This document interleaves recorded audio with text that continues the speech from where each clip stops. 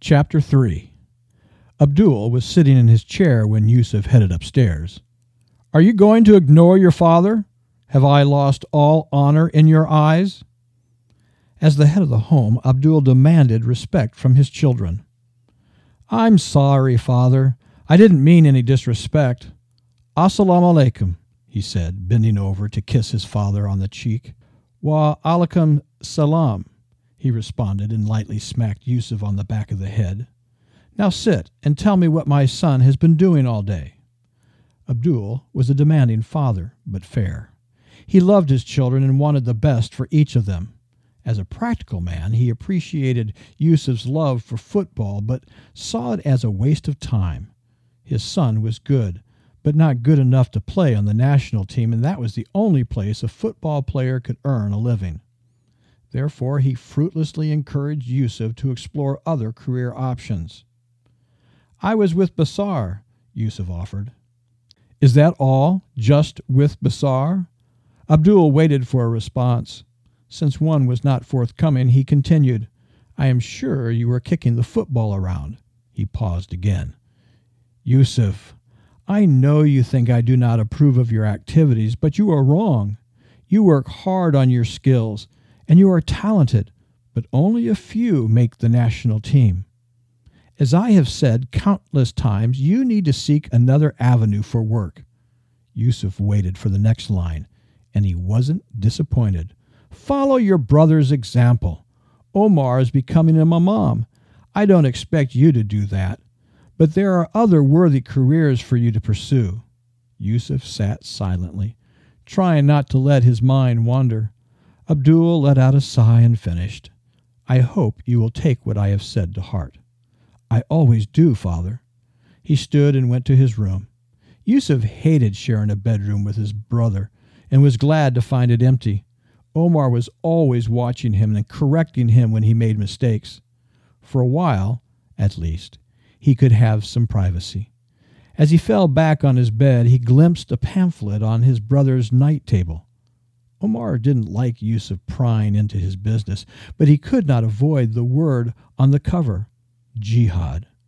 Yusuf sat up and checked to make sure the door was shut, and then he picked up the pamphlet.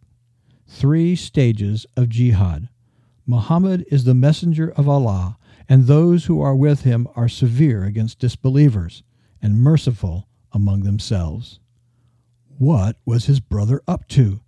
Yusuf heard footsteps coming down the hall and quickly tossed the pamphlet back in its place.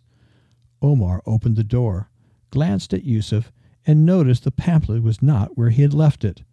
Picking it up, he asked, "Did you learn anything? I can tell you looked at it." There was not any use lying. "What are you getting yourself into, Omar? Does father know?" Imam Al-Gharib says that following in the way of Allah is the course for all good Muslims. It is not my concern if father approves or disapproves. He knows that I follow Imam Al-Gharib and has given his blessing. The blessing of the man is the blessing of his words. He held up the pamphlet and asked again, "Did you learn anything?" "All I read was the title. I would give you the pamphlet to read, but I don't think you would understand its depth. However, if you are truly interested in following Allah, I invite you to join me to listen to the Imam. Just think how proud father would be." "I don't know." "Don't know what? Are you afraid of seeking Allah's will? Imam Al-Gharib says, whoever treads an oath seeking knowledge, Allah will make easy for him the path to paradise. Are you afraid you might find paradise? Just come and listen one time." Yusuf did want to make his father proud, yet all this talk about jihad didn't sit well. He had seen the television reports and read the newspaper. There was no way he was going to blow himself up for those radical people. However, was he really any different than his brother?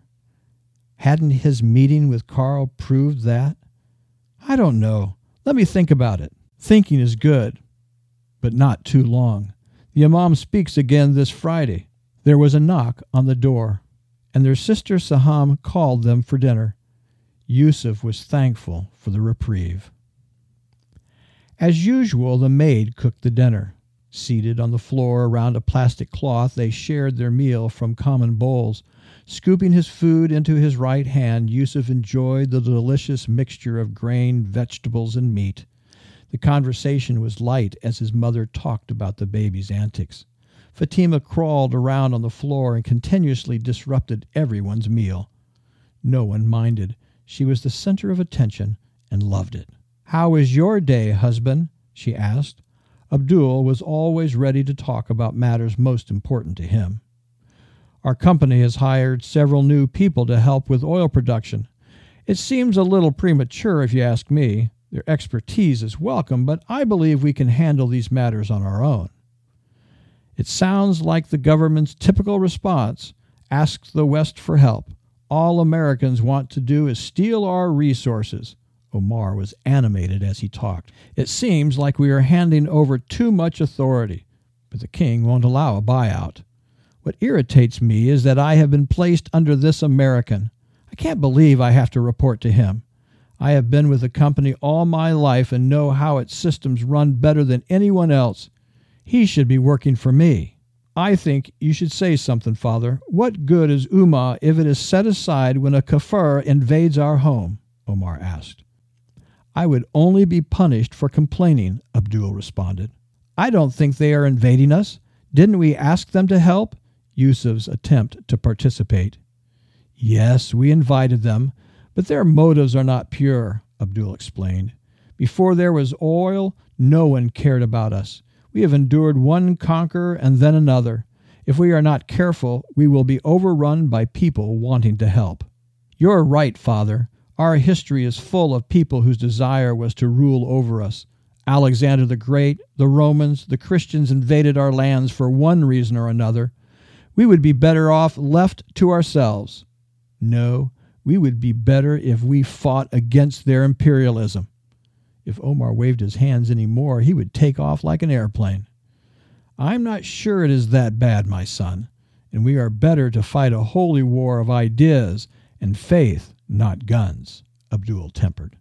"Talk is cheap. If we are to do the will of Allah, then we need to see the world submit to him. We won't see that happen with ideas and words," Omar said. "It would be better for you to remember, Omar, Luqman 31:19. Do not shout. Speak politically, keeping your voice low." Abdul laughed. Not to be undone, Omar recited, "When you voice an opinion, be just, even if it is against a relative."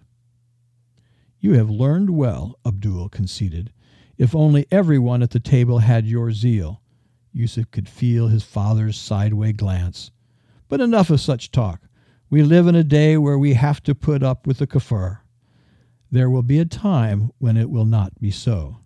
Inshallah. That time may come sooner than you think, Father." Omar gave Yusuf a knowing glance and smiled.